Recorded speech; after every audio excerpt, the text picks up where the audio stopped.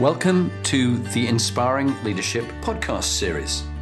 This is aimed for you aspiring leaders, whatever level you're at, whether you're beginning out in your careers as managers and leaders, whether you're in middle ranking roles, or whether you're CEOs and chairmen of boards. There's always something we can all learn. And it's particularly the skills, stories, tips and techniques that you can pass on to those you lead and your teams.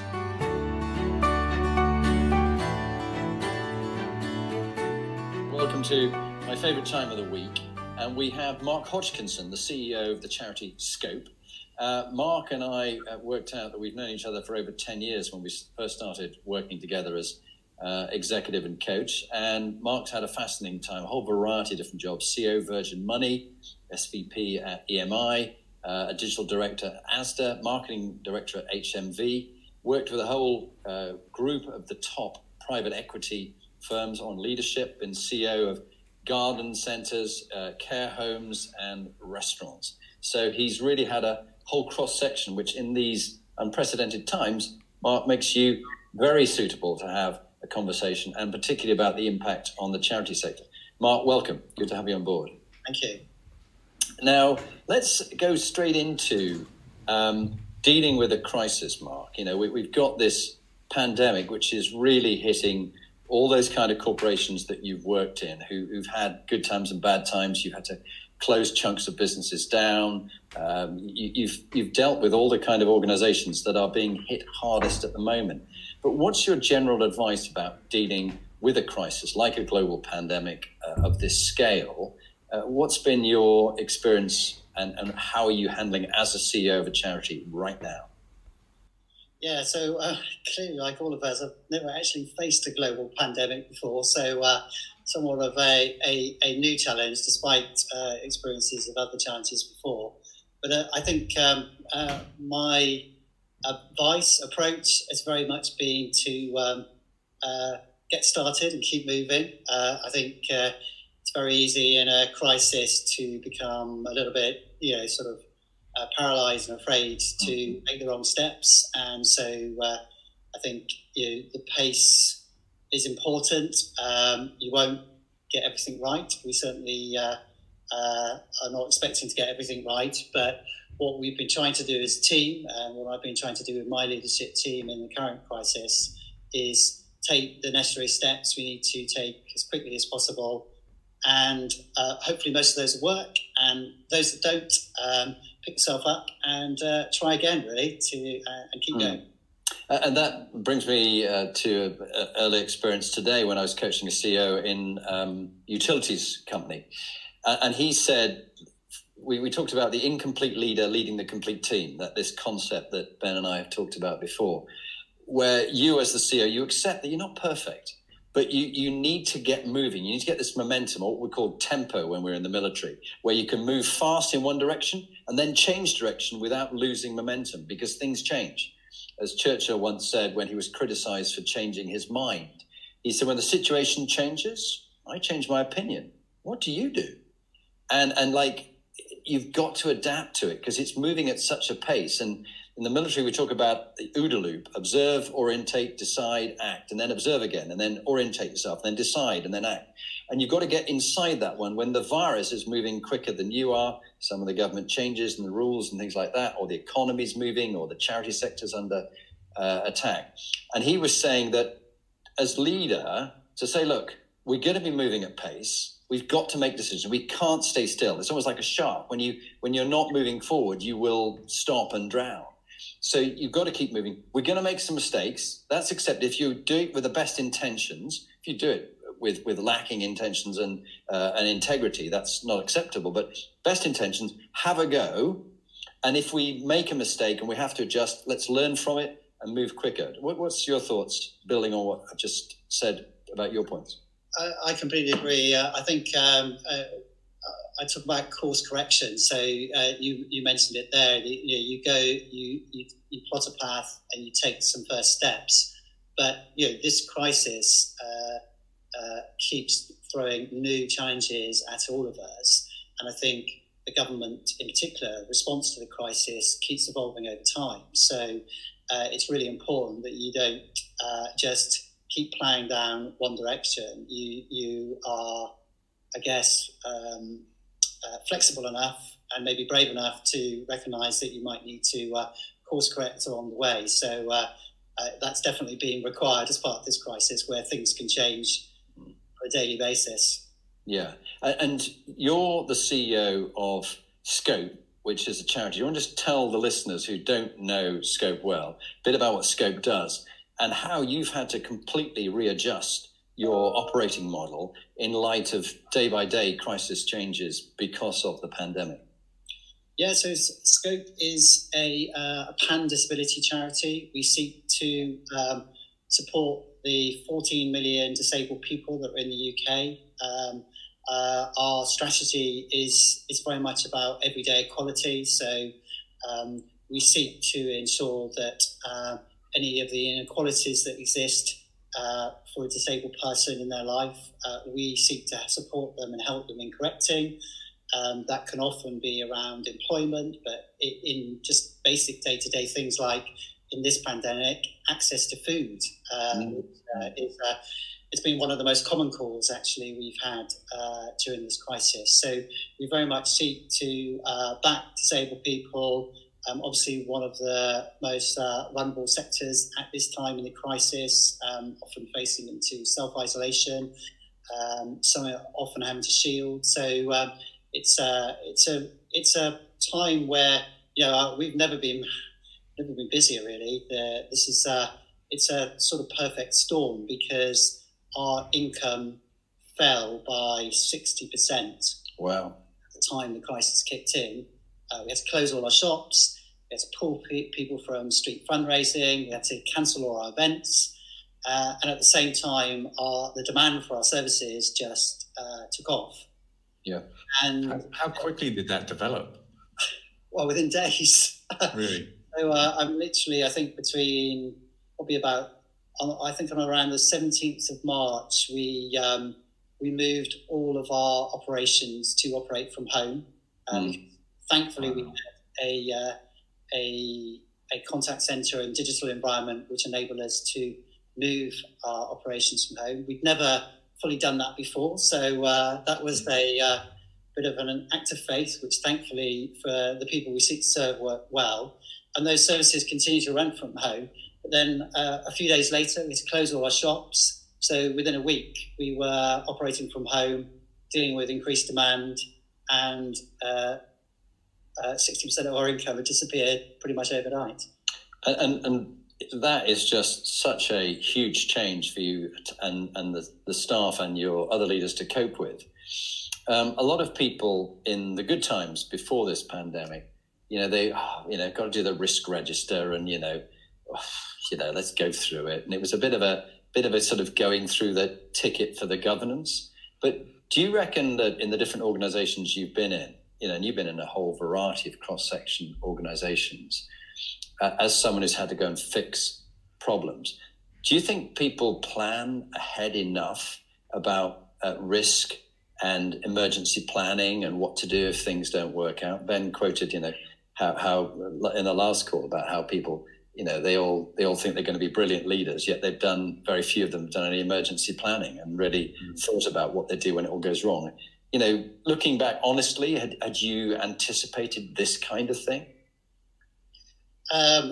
Certainly not anticipated a global pandemic. I think in the current situation, we were pretty well placed because we already operated in a very flexible environment.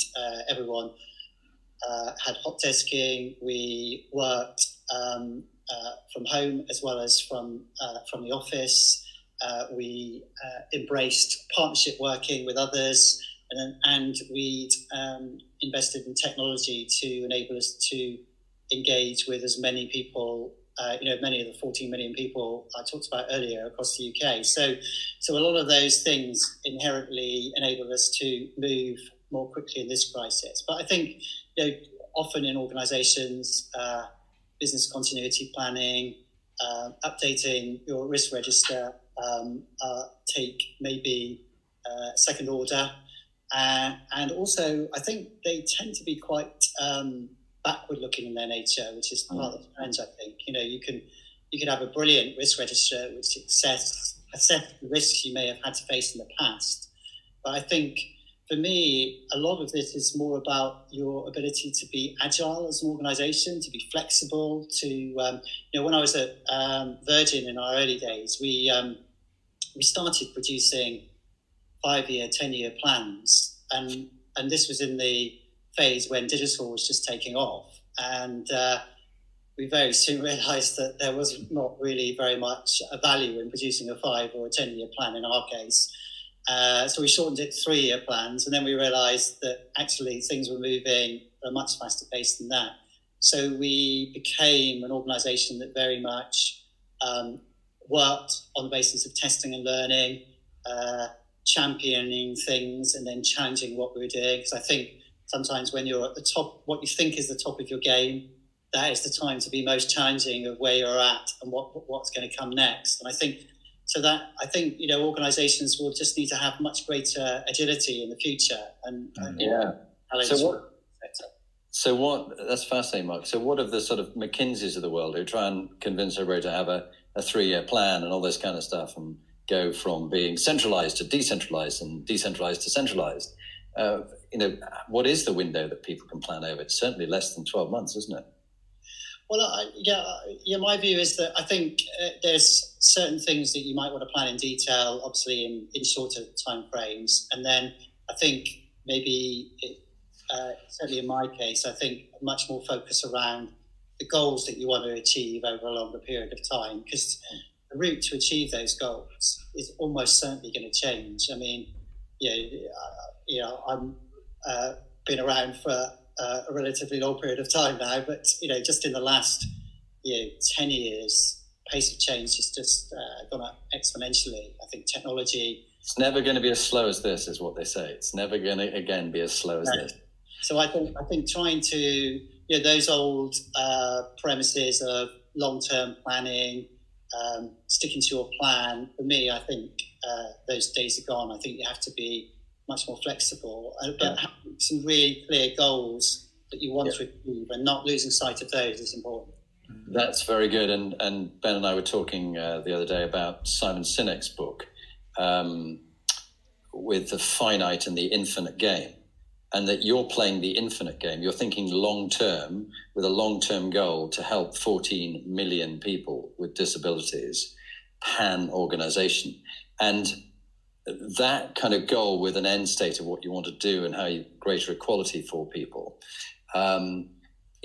is regardless of the time frame you're in. You know where you're aiming for, and it's a journey. It's never probably a destination. It's just continual journey. So I think people having a clear burning why they're doing what they're doing and be on purpose rather than off purpose. When something like this comes cracking in the Miller used to say, what's the end state? What's our mission? What are we trying to achieve? And surprises will happen to you all the time. No plan survives the first meeting with the enemy, or in this case, no plan survives the first meeting with a pandemic. And you have to completely adjust and do things differently. Hey, look, that's great. Let's just move on to the next phase, which is you've worked with a whole variety of different people, from Guy Hands to CEOs of Asda and HMV, and you've been CEO yourself. What about inspiring leaders in a crisis?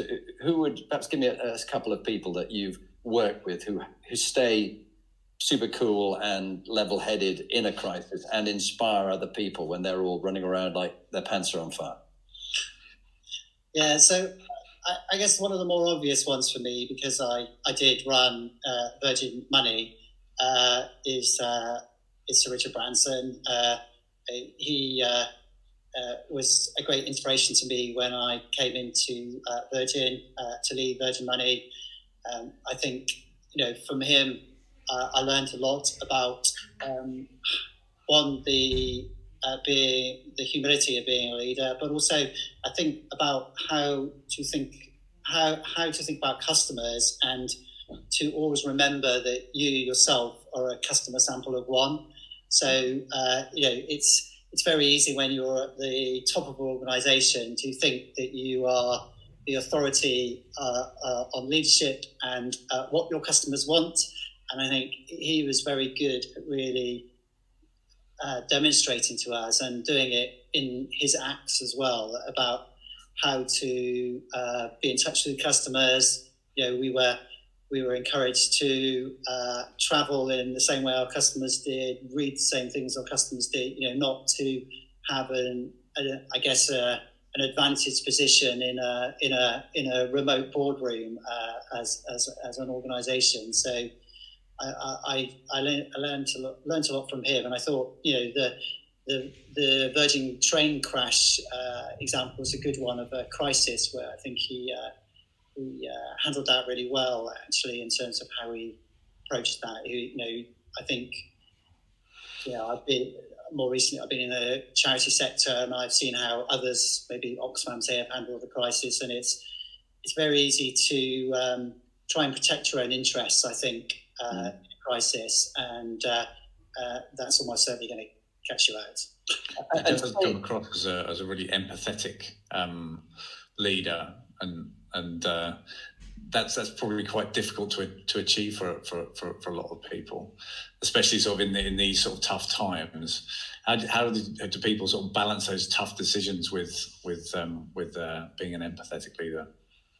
Yeah, I think if you're certainly for me, I think one of the things I've learned is around that you need to be really open and honest, and not be governed by self-interest in those situations. And I think people, if you do that and you do that sincerely, then people recognise that, and therefore you are able to ask people to make tough decisions. I've asked most of my team to volunteer to cut their salaries by 20%, so everyone's on 80% of the. Everyone who's not frontline service is on 80% of their previous salary, unless they've been furloughed, and they had to agree to that, and they ultimately volunteered to do that because they see that as an important thing to do at this time of crisis. So I think if you reach out, that's very, very key point. We were talking about this before, where our CEO was speaking to all his staff about how they need to have these cutbacks and things like that. And he said, "I must dash now. I've got to get onto my helicopter to fly back to London." And that just went down so incredibly badly. What is, without mentioning names, because lots of the guilty parties, what about some really toxic leaders? What should people watch out for with really bad leadership in a crisis, when the leaders get quite selfish? You must have worked for some dodgy ones as well as some good ones. What have you seen bad in a crisis? Yeah, I think it's when people, the leaders, I guess, I least like, and I think are least effective, are those that become obsessed with themselves. I think it's very easy as a leader, as a CEO, for everyone to say what they think you want to hear, to treat you as the most special person in the organisation. And I think that sort of heady cocktail can be quite corrupting, really. So for me, those leaders that are, frankly, it's all about themselves, it's all about what's in it for them, are the ones that I have found most toxic and least effective. Yeah. Let's just finally talk about inspiring teams that you've been in who've handled a crisis well. What advice would you share from what you've seen of teams who've worked well together in a crisis that people listening could take away and check against their own teams and how they're doing or what they could do differently? What have you seen?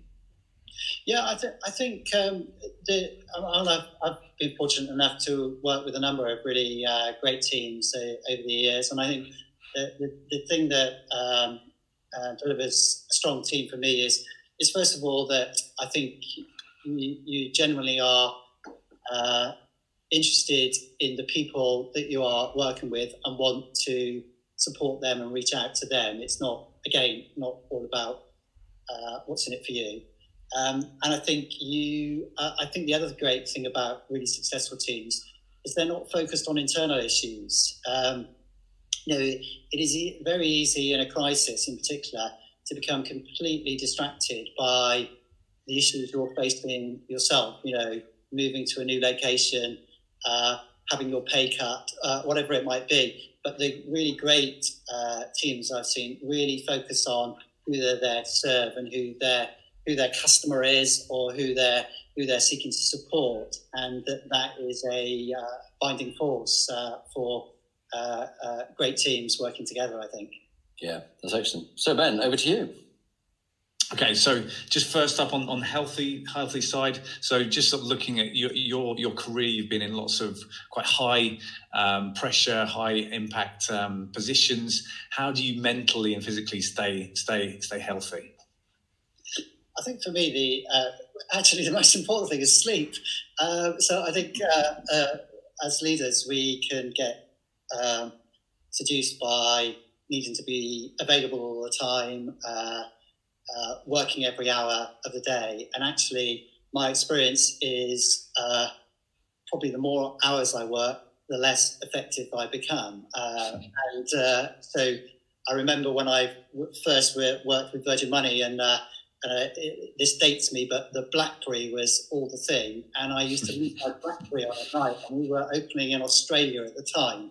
And I would get emails pinging to me through the night. And I soon realised, actually, I needed to switch the thing off and have some proper sleep. So I'm a big fan of sleep. Yeah. The general we interviewed last week also said sleep is like a superpower. You need to be able to get it and get some really sort of time away. And one of the things he said was it's really important to actually sort of empower the people around you so you can actually take that break. Yeah. So I don't know if you'd agree with that. Absolutely. I think, I find that if I have a break, then some of the problems that I was facing before that break that seemed insurmountable suddenly become much easier to solve. So I think it's very, again, I think there's a lot in today's culture that is about the macho style of not taking a holiday, not taking a break.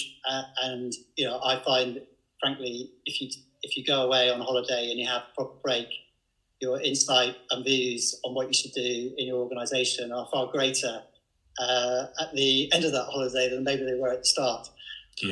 Yeah, absolutely. Yeah, I sometimes find that I sort of look over a few problems before I go to bed, and by the time the morning comes, you sort of like got a little bit more of a handle on stuff. Okay, second question. So obviously everyone's right now probably looking at money and savings and how they sort of survive through the crisis. So is there any piece of advice or the best advice you've ever had around money or advice you give people about?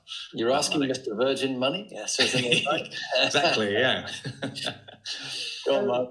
So the advice I give my kids is do what makes you happy, which might sound a bit trite, but I think if you're good at something and you're happy in what you're doing, you will find a way of being successful, and hopefully that will be rewarding, and often, in my experience, it leads to wealth as well. I think people that start with the objective of wealth can often end up being quite miserable.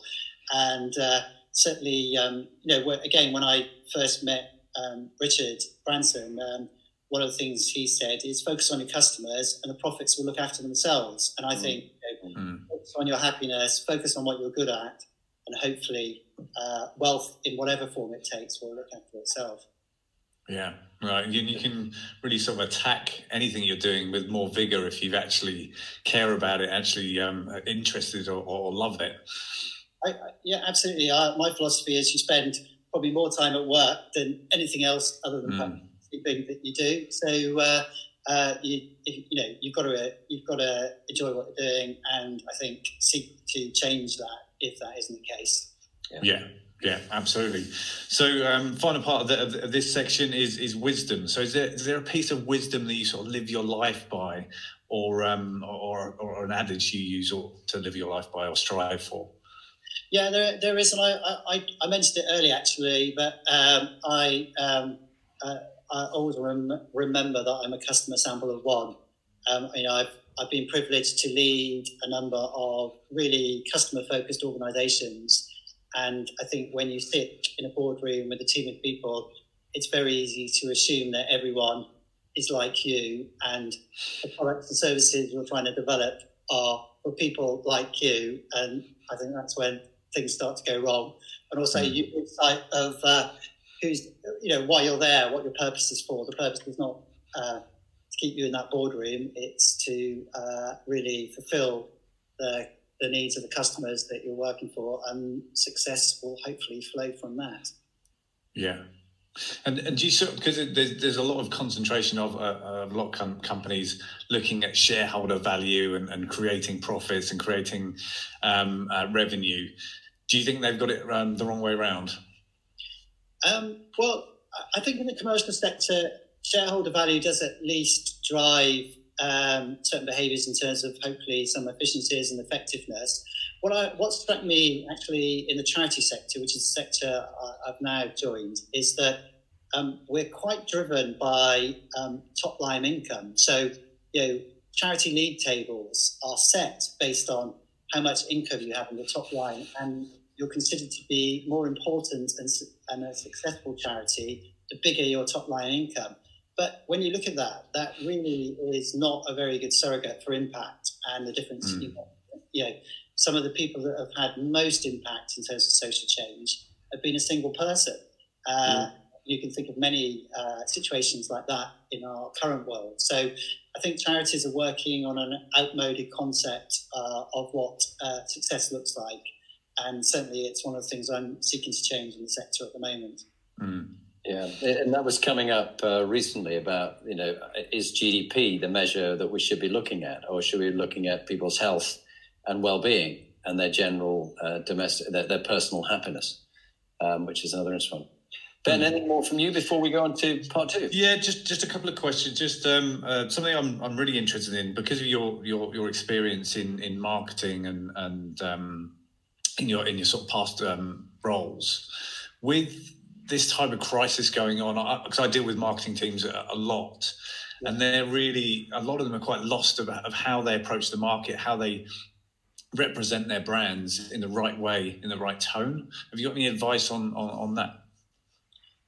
Yeah, I think I can see the challenge of that. I mean, frankly, I think it's one we're all wrestling with at the moment. So, in my case, in this crisis in the charity sector, I think people genuinely do want to reach out and help, but I think, frankly, there are so many causes and ways that you can help that I think you have to do that in a considered way. I think where it works well for me is where people, I touched on it earlier, but where people want to volunteer, where they want to really come to you, and you've only got to look at the NHS. Their marketing campaign said, "Come and help us at this time."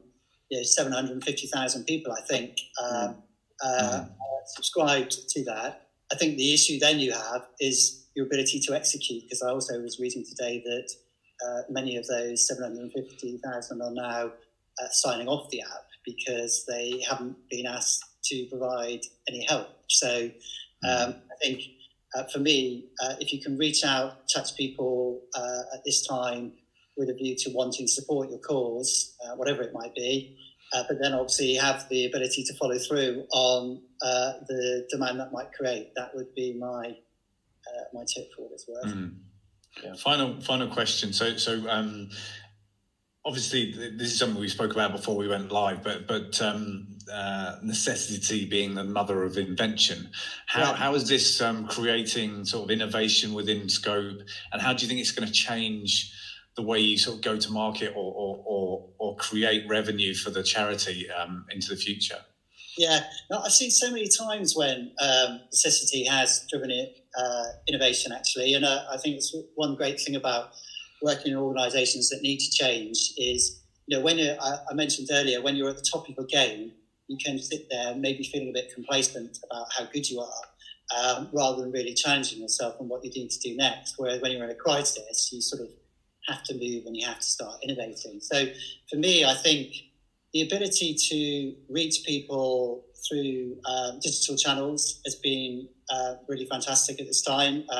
In my own internal organisation, I speak to people every week in the organisation, whether they're furloughed or not, about what we're doing as an organisation.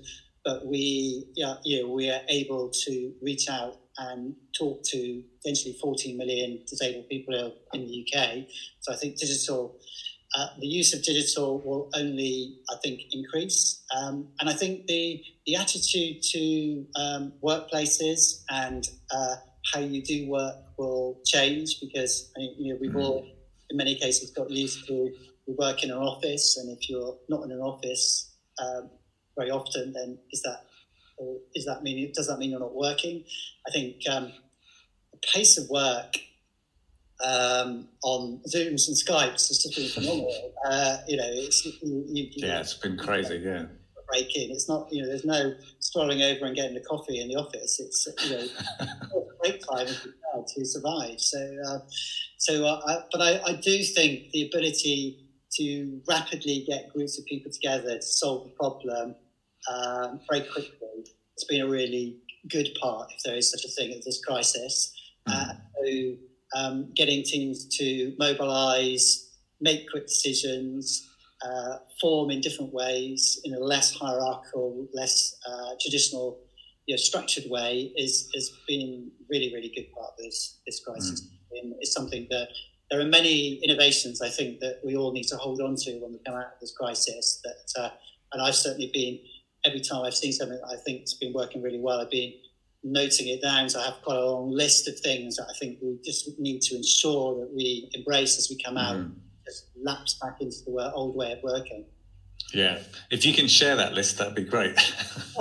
Because I haven't been noting things down. I've got to start noting things down on that front. Right, so let's move into part two, Mark, and talk about all those different jobs that you've done and your life as you've been growing up. Who, as you were growing up and before you worked into business, who's really influenced you, whether it be teachers or parents or whatever, and what were their values about inspiring leadership? Yeah, I was quite strongly influenced in my early career by people having a perception that I couldn't do something. So when I was fortunate enough, I think from a geography perspective, to be at a school where I could go to a grammar school in my secondary education. And I was flatly told by my teacher that there's no way I would get to grammar school. So I was extremely motivated to pass my 11 plus and get there. And then I got to grammar school and was flatly told there was no way I would go to Cambridge University because people from the school don't get to Cambridge University. So set your sights at an appropriately lower level. And I was determined to do that too. So I think sometimes people, as a parent, you have to be careful of that. You sort of can set boundaries with your kids, you can set boundaries with your teams, and not allow yourself to be ambitious enough about what could be achieved as an individual. So I think I've taken that into my later life, not to put caps on people's potential, assume that they won't be able to achieve things. Yeah, and that's really helpful. And just thinking about, there you are, you've gone on, you've achieved a lot in your life. What about, in the different challenges you had at different roles? Can you think of a particular story or two when you faced a real challenging situation of a turnaround or something really uphill that you had to turn around and what you learned from it? Yeah, I don't know whether it's right to say I've been privileged to face lots of challenges and turnarounds, but I've had to do a number. I mean, there are some where there's nothing been quite, I think, as challenging as this current crisis, certainly in my lifetime. But I think there are where when I was, for example, at Asda, I came into Asda when home shopping was just, it was still pretty new. Supermarkets had been opening home shopping environments around the country. If you were a home shopping digital leader at that time, you could do no wrong, because every time you opened a supermarket, more customers flowed through, more business flowed through, your growth was higher than every other part of the business, and you just looked great. When I joined Asda, I sort of didn't get my timing quite right on that, and I think 97% of the country was populated by home shopping centres at the time I joined. And actually, growth was starting to tail off. And supermarkets at the time were very keen on online growth, because it was, frankly, the only area where growth was coming from. And we were all chasing new customers. So we were throwing vouchers and incentives at new customers. And I think the purpose of this story is to say, don't always assume that what's staring you in the face is the answer, because I think we all assumed that we needed more new customers, and therefore we were all desperately trying to incentivize new customers. And of course, all that happened is that customers became very savvy and moved from one supermarket to another, depending on what voucher or incentive they received. When you looked into it, actually the people we'd forgotten about were our existing customers. So we looked at our whole database, and we looked at those people who'd shopped with us for a long time, and when they'd started to stop shopping with us. And in some cases that was because they'd moved, but in many cases we found there was a really strong correlation between the service they were getting, in this case short sell-by dates, late deliveries, and their propensity to stay with us as an organisation. And as soon as we highlighted that to the operators who were out there delivering on the vans, and worked really hard to improve those two measures, our growth returned to very high levels. So it wasn't about chasing new customers; it was about looking after the existing customers we already had. That is really fascinating, because fill a leaky bucket, can you? Yeah. Because my daughter works for Ocado, for example, which is having a fascinating growth spurt. Particularly the digitization of everything and automation of all their warehouses and things like that. But also I'm thinking it's many of the people in marketing that I know or work with, it's quite a challenging time, because in some ways people can't afford to have 3 different types of watch strap, of the same watch strap, or how many trainers do you need? So it's almost like we're beginning to challenge the very essence of marketing. Why are you overselling to people, commercializing everything? And the way out of this economy is for people to buy lots more stuff. But do they need this stuff? So there's almost an integrity question about the very purpose of marketing, to get people to feel they need stuff, and they're not happy unless they have lots more things. But we're realizing now, as we're stuck at home, that actually what matters most is relationships and things like that. How do you, as a leader, how do you reckon that's going to square itself in the future, the new normal? Do you think things will be different? Or just go back to how it was, buying lots of stuff? I really hope we do take some of the good things that have come out of this crisis forward. I think there's a tendency with human nature to a degree to lapse back to how things were when things returned to how they were. But I do think this has probably gone on long enough. I don't think many of us have ever had a change in our lives that has been so dramatic, that has probably lasted for so long, unless you're facing into some long-term health condition. So I think hopefully some of the changes will be sustainable. But for me, it comes back to remembering who your customer is, because a lot of the behaviours you described are about organisations trying to maintain their status quo, their top lines, rather than really trying to understand what customers really want from them. So, in the example I gave before, we'd assumed we just needed to go and get more and more new customers, and we'd just forgotten about looking after our existing customers. And so I think, if you're in tune with what you're being told, and you want to seek that insight and act upon that insight, and hopefully that will lead to better quality organisations and great success.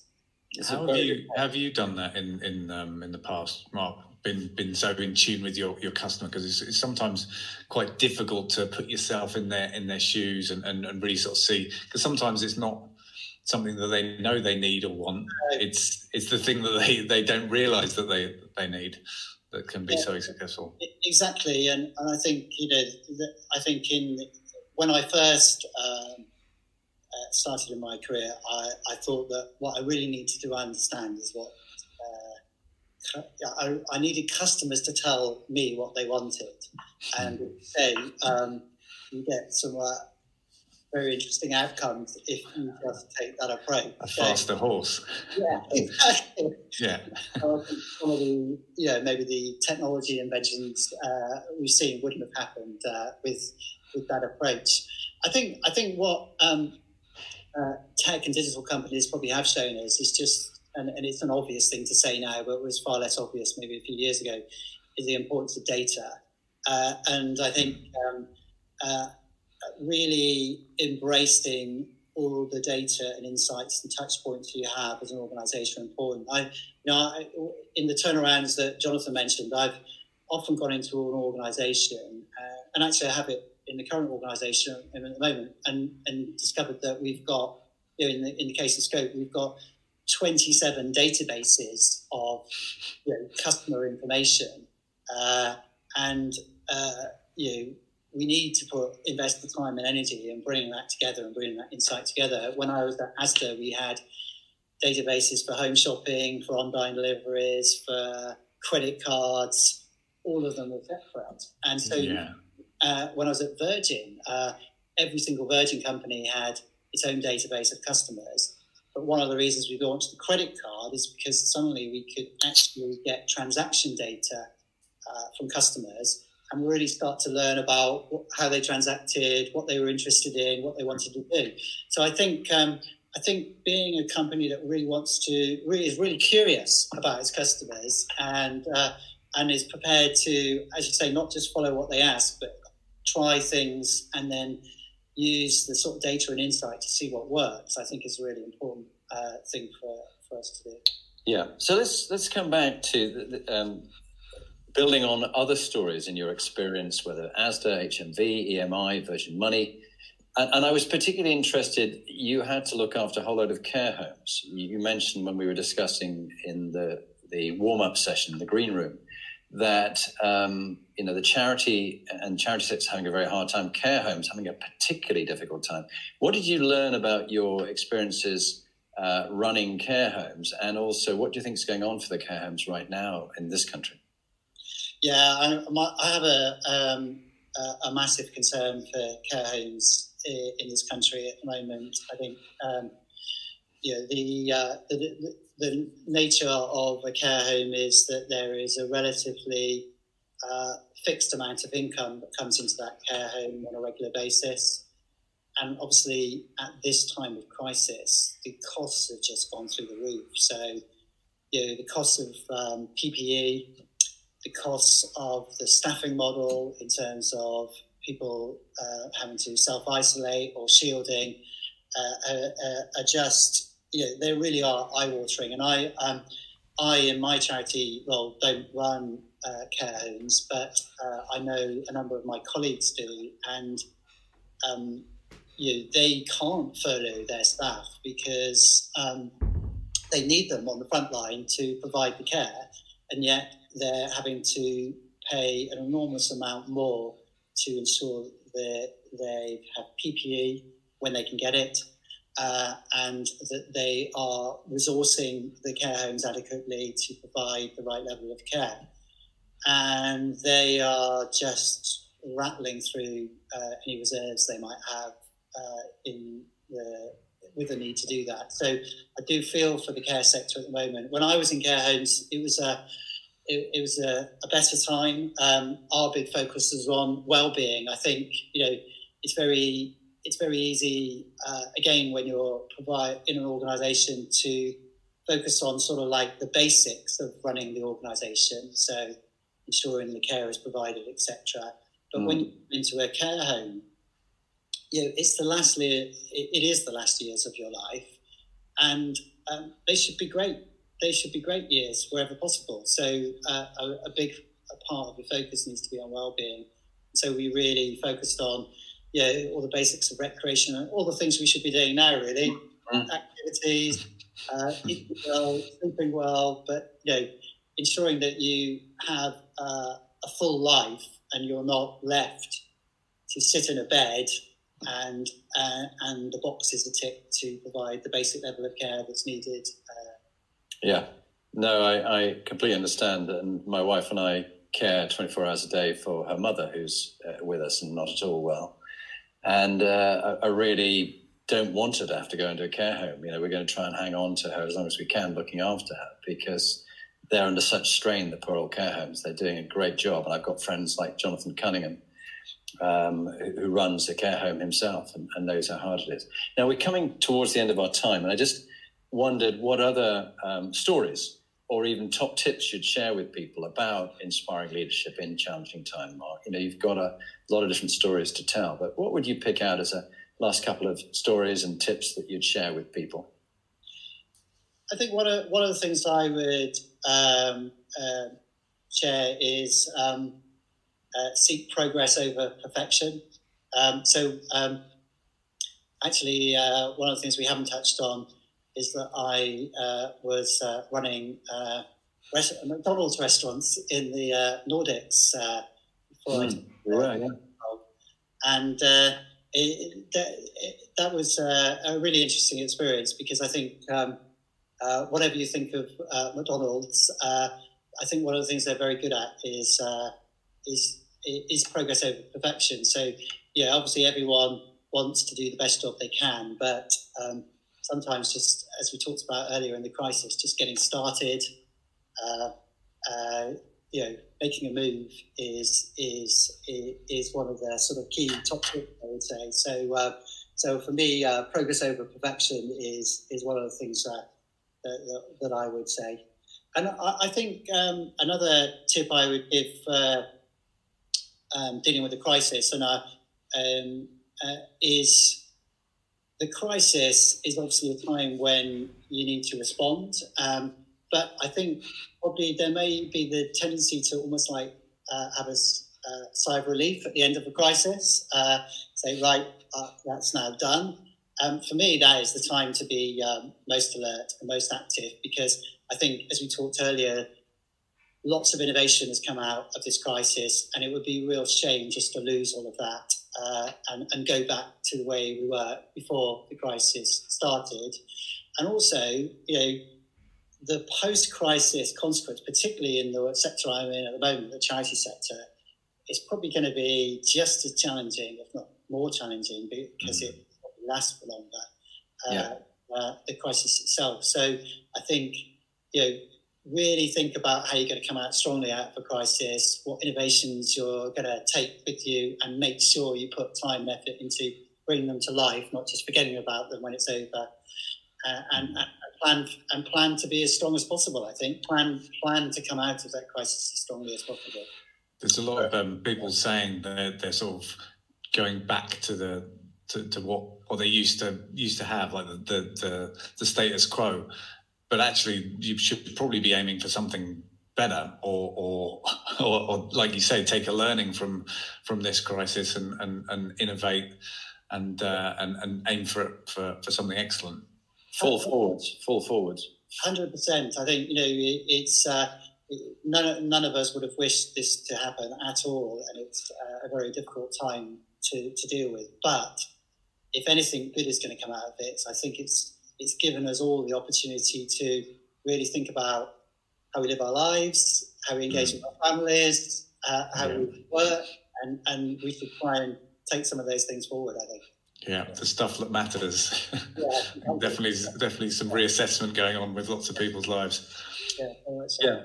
Brilliant. Well, Mark, thank you so much for coming on to Inspiring Leadership in Challenging Times with Ben Atkinson and myself. And you've got so much to share. And I know people will be looking up for information about your charity, Scope. But thank you for what you do for society, you and your colleagues in Scope. And it's great to have you on the show. So thank you very much indeed. Yeah, thanks so much, Mark. Is there anything that the people are listening that can do at the moment for Scope or charities like yourself? Yeah, I mean, if they want to go to our website, which I know you've been posting, I've been on, be fantastic. Obviously, we'd love any help people feel they can offer at this time. It's a real crisis for the 40 million disabled people in the UK. So every bit of help is absolutely welcome. So please do visit the website and see how you can help. Great. Thank you very much. Thank you very much.